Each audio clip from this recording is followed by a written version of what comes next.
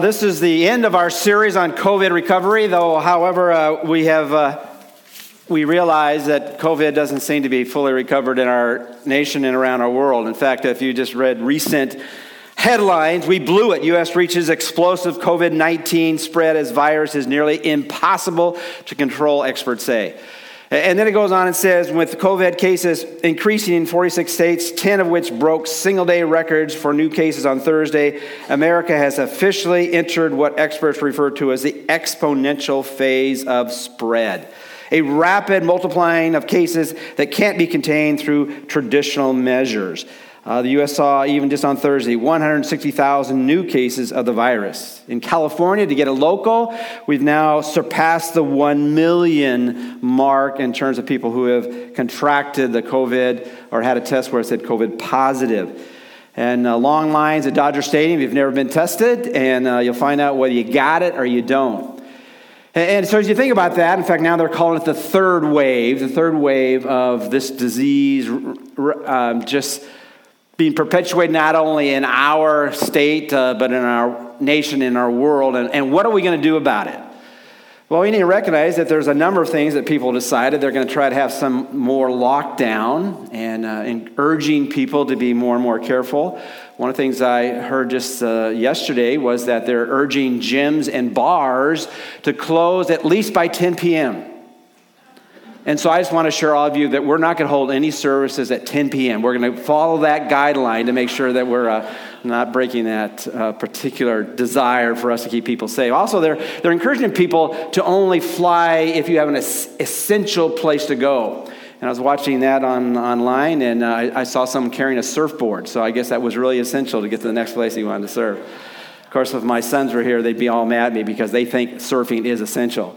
But as you think about that, and I'm not trying to make light of it, we live in a world where there's a lot of pain and there's a lot of challenge and a lot of things going on that we wonder, well, is there such a thing as being set free? And we just sang Amazing Grace, and we sang another great chorus that talked about the chains being released from us. And we're wondering, is that really true? Because it seems to me that they're restricting, they being the world, everything that I do. And how can you talk about freedom recovery in the midst of what we're going through?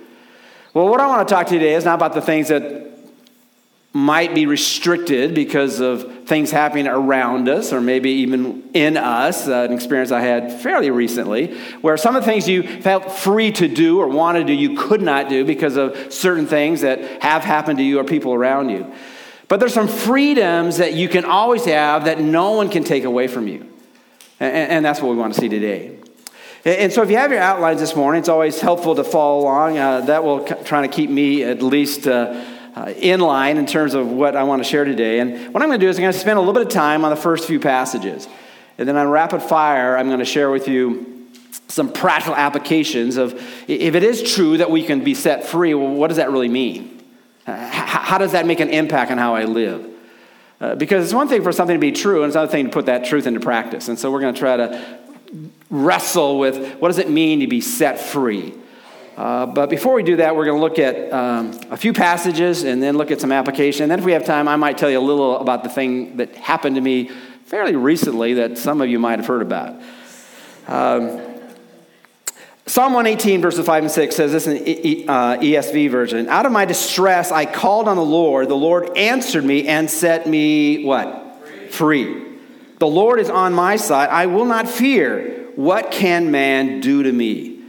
And obviously the particular phrase in here that really struck me is looking at Psalm 118 is that in the midst of distress and in midst of times of things happening that you prefer not happening, that's when you want freedom. That's when you want to experience freedom. When everything's going well, you don't even think about that. But when things are not going well, is there an opportunity to experience true freedom? As I look at Psalm 118 and in that psalm, and I'm speaking fast because there's so many things I want to say today, is that in Psalm 118, it's interesting that there's in the first 5 verses that the phrase, his loving kindness is everlasting, is repeated over and over and over again. His loving kindness is everlasting. His loving kindness is everlasting. His loving kindness is everlasting. His loving kindness is everlasting. Oh, by the way, I'm in distress. Well, that doesn't seem to fit together, does it? How can God be loving and kind, and it's for all time, and now I'm in distress. Because our confidence in the midst of being in a broken world is that God is in control. That God has freedoms he has given us that no one can take from us. And he can totally set us free. And what really can man do to us? Well, man can do a lot to us. You know, one writer simply said this: what can man do to us? Well, there are a number of things he can do to us. He can oppress us, slander us, hurt us, hate us, maim us, murder us, just for starters, and take away my occupation, my source of living, my resources that feed me and my families, all kinds of things people can do to me. How can I say, who can I fear? What can man do to me in the midst of distress and really believe that I'm set free? Well, you know, it's really all about what you believe the Lord can do for you. It's interesting. This is, in fact, if you were in a small group, and we really urge you to be in a small group, you might get a question sometime like this: well, what is your favorite portion of Scripture? Or do you have a favorite verse or favorite chapter? If you take a section of the Bible, you might say, well, what is your favorite psalm? And most of us might know, well, I remember the 23rd Psalm. That's my favorite psalm. And you might shout out other ones as well. I was shocked just recently as I was reading about this psalm is that Martin Luther, who really started the whole movement of understanding that God's people need to be devoted to this book and the truth in this book, led the Protestant Revolution and Reformation. He said this was his favorite psalm. And no matter what other people could do around him and to him, he said, this is where I find hope. So as I think about COVID recovery, freedom recovery, I want you to know it's found in a person.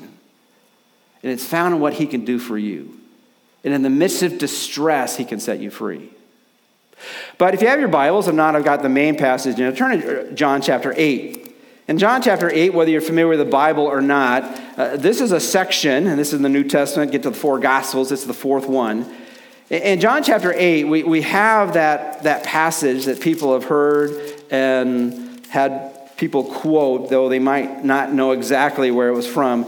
But in John chapter 8, beginning at verse 31 and 32, it says this: so Jesus was saying to those Jews who had believed him, if you continue in my word, then you are truly disciples of mine, and you will know the truth, and the truth will what? Set you free. New American Standard says will make you free. And so as we think about that, well, that's where truth comes from. It comes from truth. That's where freedom comes from. It comes from truth. And Jesus is saying this to people who said in the passage that they believe in him. But we're going to read on a little bit later, they sort of believed in him. Some of them might have been sincerely trying to follow him. Some might have been seeking him. But he finds out later or he knows, but we find out later, it's really a false faith. So in the midst of Jesus setting people free, and they're hearing about it, they're not experiencing freedom because their faith is simply a mental assent. They've seen the miracles, so they believe that Jesus is a miracle worker, but they haven't surrendered their lives to him. And so he really defines what it really means to know that the truth will set you free. He says, if you continue in my word, then you are truly disciples of mine, and you will know the truth, and the truth will set you free. And so what he's saying to people who, many of them were experiencing the hardships of Rome, they had the religious oppression of the Pharisees and the Sadducees, and they were looking for hope, and they were wondering, is this the one truly that had been promised that would come and set us free? And he said, I am that one, but you're only going to experience this if you continue or remain in my word. That you take the truth and put it into practice. And we know that they were struggling with this because they respond. And I don't have this in your outline, but this is the text that continues. They answered him, Jesus, we are Abraham's descendants and have never yet been enslaved to anyone. How is it you say you will become free? Because that's what they were struggling. He said that if you know the truth will set you free. And you only need freedom if somehow you're in bondage, right? If something is wrong. You know, what's true about everyone on this planet, no one ever comes to Jesus until they admit their need. Would you agree with that? No one ever comes to Jesus until they admit their need. And what he is saying here is that you don't quite get it because you're remaining as you are. He goes on in this debate. He goes on in verse 34. He says, Jesus answered them, truly, truly, I say to you. Now, again, I've said this before to you, but why does Jesus say truly, truly? Because he's about to say something to them that they don't think is what? True, right? Truly, truly, I say to you. And really, the language in the Greek New Testament, this is the word amen. Amen, amen. Which means every time you pray, it really isn't a real prayer unless at the end of it, whether you say amen or not, or amen, or as Jewish people say amen, unless what you just said to God was a true expression of your heart, right? Have you ever thanked God for the food but weren't really thinking about what you just said? Well, that wasn't a prayer, was it? Because when you thank God for the food, that ought to be the expression of your heart, right? This is true. I do understand that it wasn't just my efforts that were able to put this food on the plate. That apart from you, I wouldn't experience any blessings from you. But he really speaks into their life, and he says this, truly, truly, I say to you, everyone who commits sin, and let me ask a question. Does that apply to anybody here? Has anybody ever here committed sin? And what is sin? Is missing God's mark. It's the idea of falling short of what God's plan is for your life. It's breaking any of the 10 commandments or the other commandments in the Bible. It's doing it not only in word and deed, but in your heart. And he says, if anyone here commits sin, they are a slave of sin. And so as we think about it, if you know the truth will set you free. You need to know what you need to be set free from. And what you need to be set free from is... It's the S word. It's what? Sin. And so he's speaking into extremely religious people who got it. They knew their Bible. They refer back to Abraham. And then he goes on and says in verse 35, the slave does not remain in the house forever. The son does remain forever. So if the son, speaking of himself, makes you free, you will be free what? Indeed. So he's speaking to people that are struggling as far as what is life all about and how do I live? And then he speaks directly into life. I want you to understand what is the greatest bondage in this world. What really defines slavery is being consumed with only what you want to do in your own life. It's not following after God's plan, but really following after your own plan. It's falling short of what God has intended for you to always to be and to do, which is to know him and to live as he has called you to live. And so he speaks into their lives. He says, look, just as the psalmist said in Psalm 118, I want you to know that in the midst of distress, I have been set free. And no matter what happens in the world around me, what can they do to me that God can't not release me from? What is the greatest fear everyone has? The fear of what's going to happen when you die. And he said, I can set you free from death. I can set you free from the habits of life that destroy you and the people around you. I can set you free from going through life where there is no expression of peace apart from God supernaturally infusing that into your life. But I want you to know, it comes from knowing that the Son is the one who sets you free. And you know that you've been set free as you long to understand his word and remain in it and follow after it. This is not a requirement. This is a description of the ones who have made that commitment to surrender to know Jesus. The gospel is as simple as we looked at last week. For God so loved the world that he gave his only begotten Son, that whosoever what? Believes in him should not perish but have everlasting life. But how do you know if that belief is a saving belief? That it will show in your life that you have come to that place in your life that you want to know what your Heavenly Father wants you to do and to be. You follow after the truth that he's given and recorded in his word, and you desire to please him. And when that happens, then God sets you free. Well, what does he set you free from? This is what we're going to look at in terms of just practicality. Set free to what? Set free to what? First of all, we're free to stop doing what is wrong. Now, if we were sharing, in fact, Mark is my introvert son. I just want to let you know. He really is an introvert, but he just changes when he gets on stage. But anyway, what does God set us free from? He sets us free to stop doing what is wrong. In Romans 6:17 and 18, it says this, "But thanks be to God that though you were slaves of sin," and that's every single person on this planet throughout history begins that way. Except for Adam and Eve, they brought it into this world. But everyone is apart from God, but you became obedient from the heart to that form of teaching to which you were committed and have been freed from sin. You became slaves of righteousness. It's a change of what happens in your heart, and it's lived out in your life. It's a change of how you see life and what you want to do in your life. And it gets down to specific of this, is you no longer want to be a slave of sin. You want to be a slave to God. And what that means is simply you want to stop doing what is wrong. In COVID, a number of things have happened. We shared this in this series. All kinds of things have been happening to people during COVID. It's put things maybe that were below the surface and has now surfaced them. We know in our world that divorce has been on a rampant base. And I think it was in the 60s, there was about 23% of Americans got divorced. And now it's over 50%. And in recent days, and we heard that in this series, that divorce rates have gone up 34% just during the months of COVID. So you add that to the whole fracturing of relationships. We know among youth that 25% or 1 out of every 4 youth now contemplate suicide. They look at life, they look at how life looks bleak and dark and not something to look forward to, and they're thinking maybe the best thing is just to end this life. I was reading a statistic too, and we haven't really talked about this, but take drug abuse or alcohol abuse.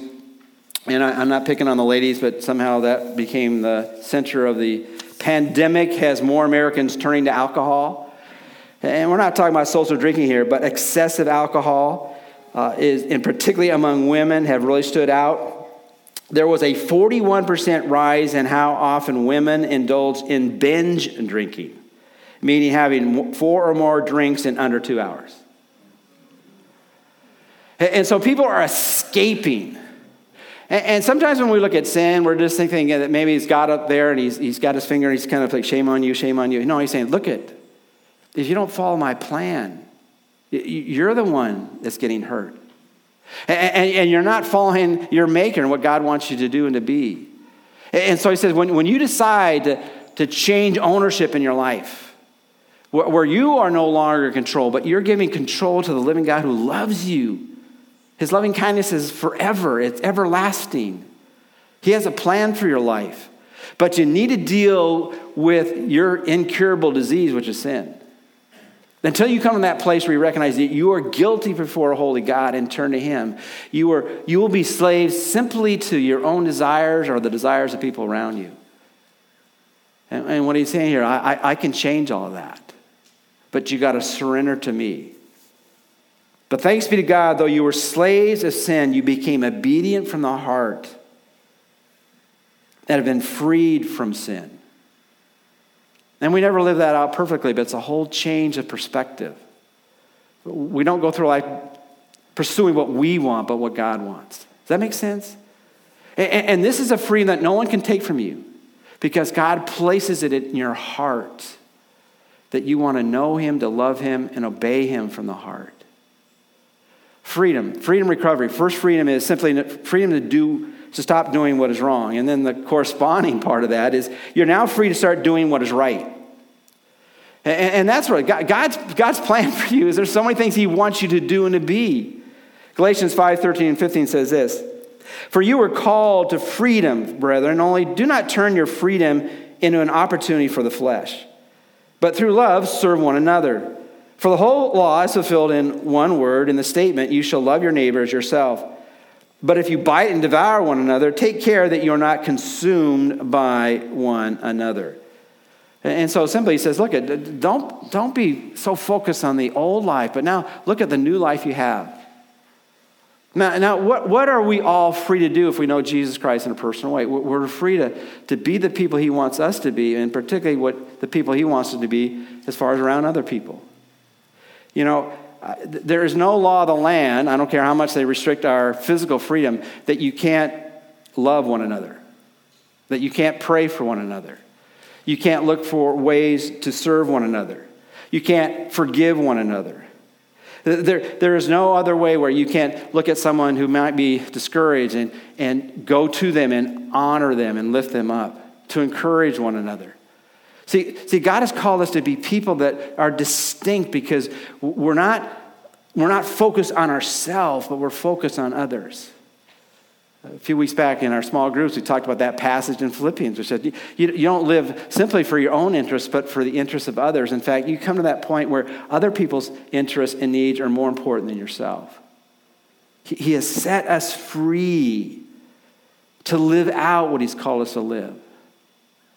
And there are some benefits from that, is that when we walk with God, he's the one that can do something inside that we so desperately want.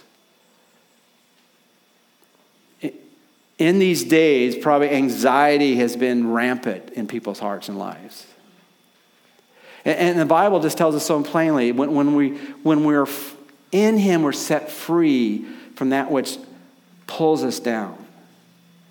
In Philippians 4, be anxious for nothing, but in everything by prayer and supplication, which just says, God, you need to supply this for me because I can't do it on myself.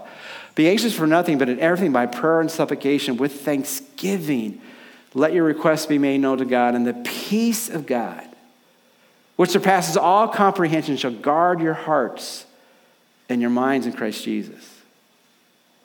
See, God wants his people to understand that we are set free. The truth sets us free. But when you reject the truth, you'll never experience this. I was doing a word study quickly on truth, and let me give you the distinction. What it says about people who truly believe: believers worship into the truth, are committed to the truth, obey the truth, love the truth, speak the truth, walk in the truth, have faith in the truth, and they know the truth. If you want the passages in there, I'll give them to you after the service. But how does it describe those who don't know the truth? Unbelievers are deprived of that truth, 1 Timothy 6:5. They have gone astray from the truth, 2 Timothy 2:18. They are those who oppose the truth, 2 Timothy 3:8. They turn their ears away from the truth, 2 Timothy 4:4. And then, listen to this one. They are always learning and never able to come to the knowledge of the truth, 2 Timothy 3:7.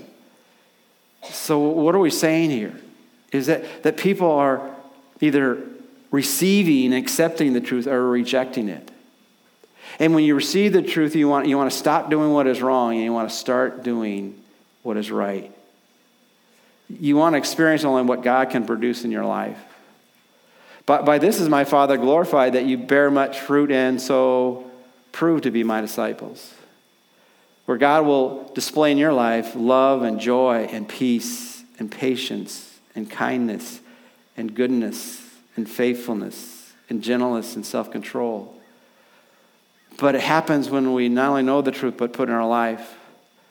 I was talking to one of our young men this last week, and he was sharing me, when he just does what God wants him to do, it changes everything. And one of the things, one of the things that blesses me as much as anything else is when I begin serving others. And we all serve in different ways, but when we recognize that we aren't in this world for ourselves, but for him who died and rose again on our behalf, and then for the people he has made.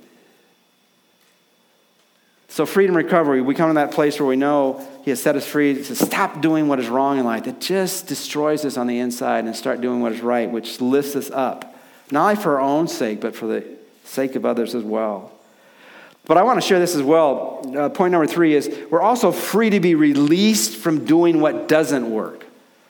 And let's be honest, many times as people come to faith, they struggle with living out their faith. And sometimes the reason they struggle living out their faith because they're doing it all the wrong way. They're doing it the wrong way.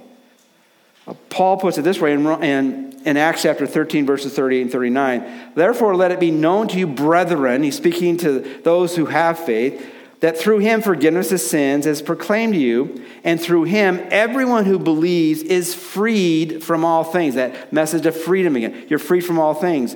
And what specifically he said? From which you could not be freed through the law of Moses. If somehow you're trying to live the Christian life by looking at a list of rules of do's and don'ts, you're not going to make it. The law of Moses, and we went through a series in the book of Exodus, the law of Moses was given to teach people you can't make it on your own. You can't do it from external effort. It's got to be the Spirit of God who changes you on the inside. And so we take the principles and truths of God's word and say, God, you've got to do that through my life. You have got to set me free. It's by the Spirit of God that we're released from the bondage of the flesh and try to do things in our own way. Looking at that again in Romans chapter 8, Paul puts it pretty plainly in terms of the freedom that we have in Christ and how we are supposed to live it out. Therefore, there's now no condemnation for those who are in Christ Jesus, for the law of Spirit of life in Christ Jesus has set you free from the law of sin and of death. Which he said, look, the only way to live the Christian life is through the Spirit of God living it through you. It's learning to depend upon him and the one who lives within you. By the fruit of the Spirit, by the Spirit of God who lives in you, does he put to death the desires of the flesh. And so every day we come to that place where, God, you need to live your life in and through me. It's not me living it out, it's you living it through me. There's so many passages that speak about it's God in you that makes the difference. So we're set free of just trying to work harder and do better. It's allowing the Spirit of God living through our life as we obediently follow him. And then finally, I guess if I were to put it in summary form, as we think about what it means, it's all about knowing and doing the truth. That's what God has for us, is that we are to know and to do the truth. And that knowing the truth is in a person, isn't it? Jesus said, I am the way, the truth, and the life. And so it's all to understand that Jesus is truth personified because he is one truly is God. John 17:3 says this is eternal life, that you may know the only true God in Jesus Christ whom you have sent. It's found in a person. And so whenever we're trying to be set free and living out the Christian life and our focus isn't on Jesus, the person of truth, and then we're not free because he is truth. But it's also in a plan. Sanctified then in truth, your word is truth. Which brings us all back to the very beginning in John chapter 8 where he has that phrase, if you know the truth will set you free.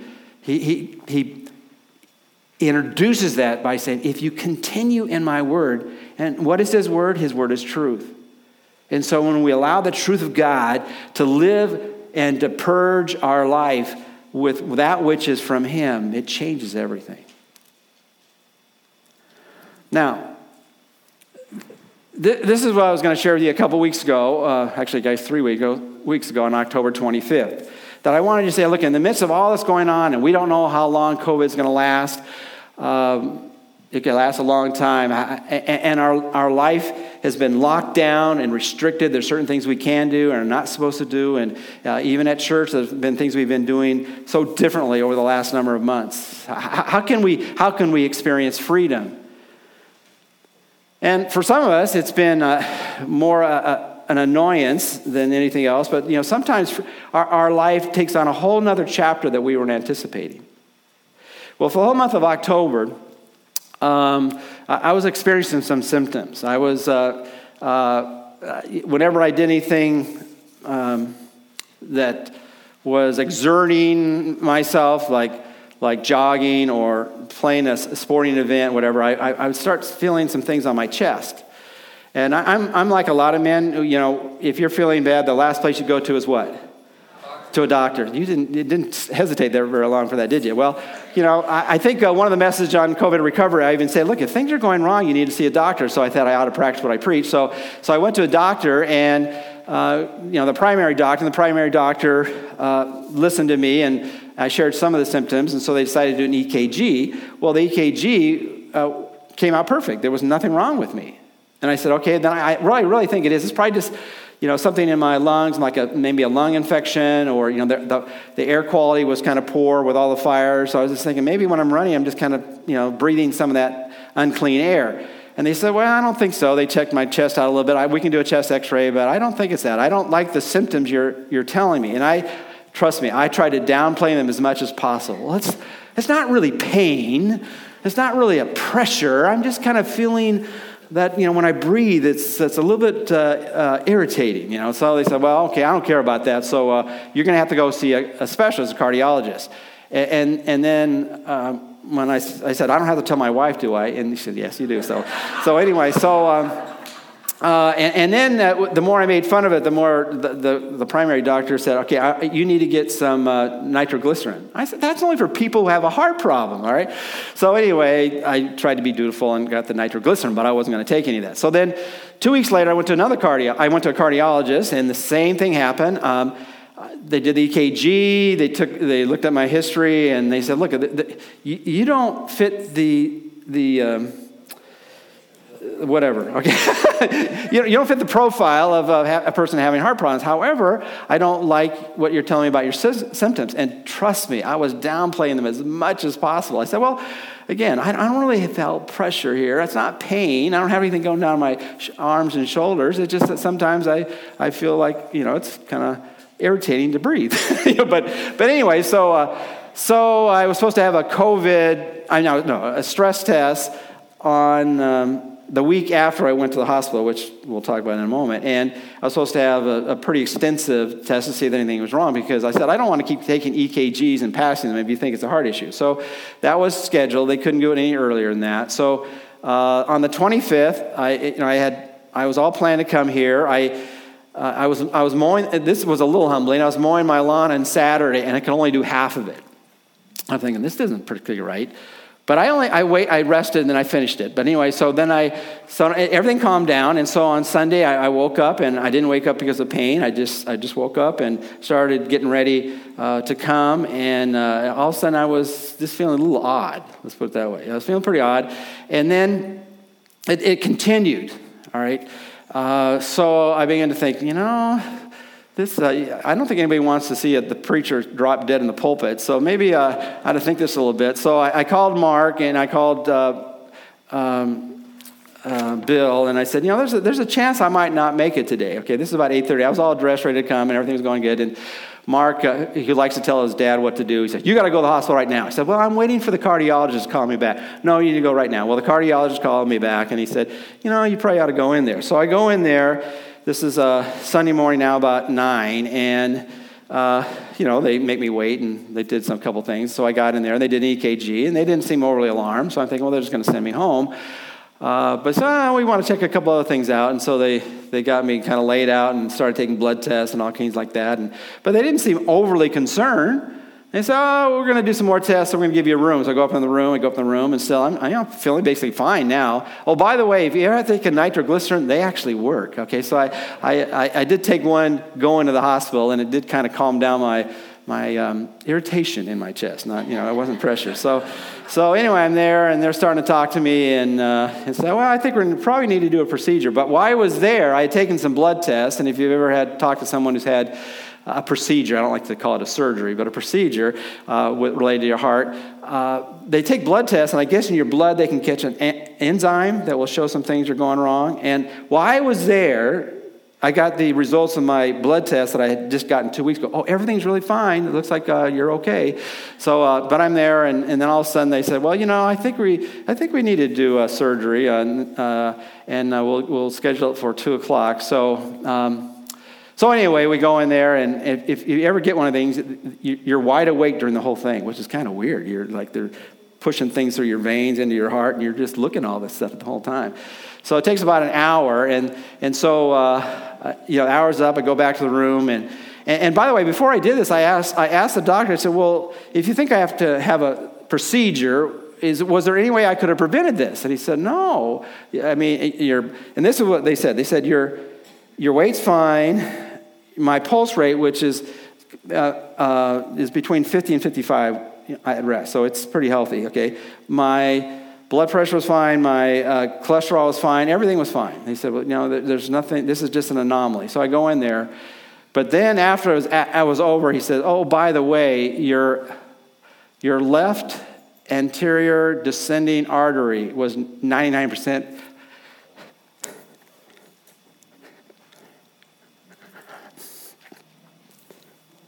plugged up.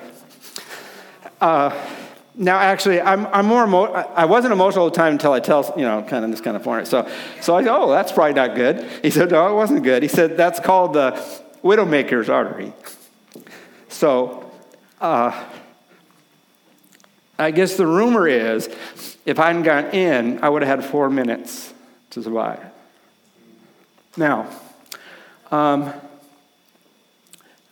what I want to share with you, and the reason I share this, because now I don't have to share it with everybody else, okay, one at a time, is that during the whole time, I was experiencing peace, okay? Because what we read in Romans 8 is that the Spirit of God has set us free from the power of sin and death. We don't have to fear death. Now, the sobering things is, obviously I don't want to leave Alice and the family and all my friends and the things God wants me to do, whatever is playing out for the rest of my life. But, I don't fear death. And the reason I don't fear death is God has set me free from the power of sin and of death. Now, there are times I mess up, and just like we all do, but I'm committed to know the one who is the truth and to follow his truth, to know it's in a person and it's found in his plan. In the midst of whatever happens in our COVID world, no matter how many restrictions they put on us or don't put on us, we are a free people. We are free to always talk to him. We are free to experience his presence. We are free to be in relationship with God's people. We are free to be living with a mission to help other people know him and to be set free. We have the best news ever. It's the greatest cure for the disease everyone has. It's sin and separation from a living God who loves them and wants to set them free, but they have to turn from their sin and turn to a Savior. What we're free is free to not always do what we want, but always free to do what is best. And so as we live today and tomorrow, and we don't know how many days or hours or minutes for that moment to live here, whatever time we have, we're all who know him free to do not what's simply what we want, but what is best.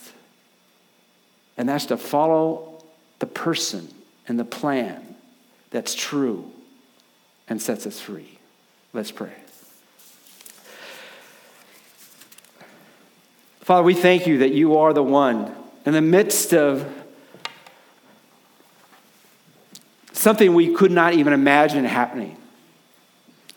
When even we do numbers of things that somehow should have brought that to awareness that there was something wrong going on in our bodies that could produce quick death, that you're in control, that you are the one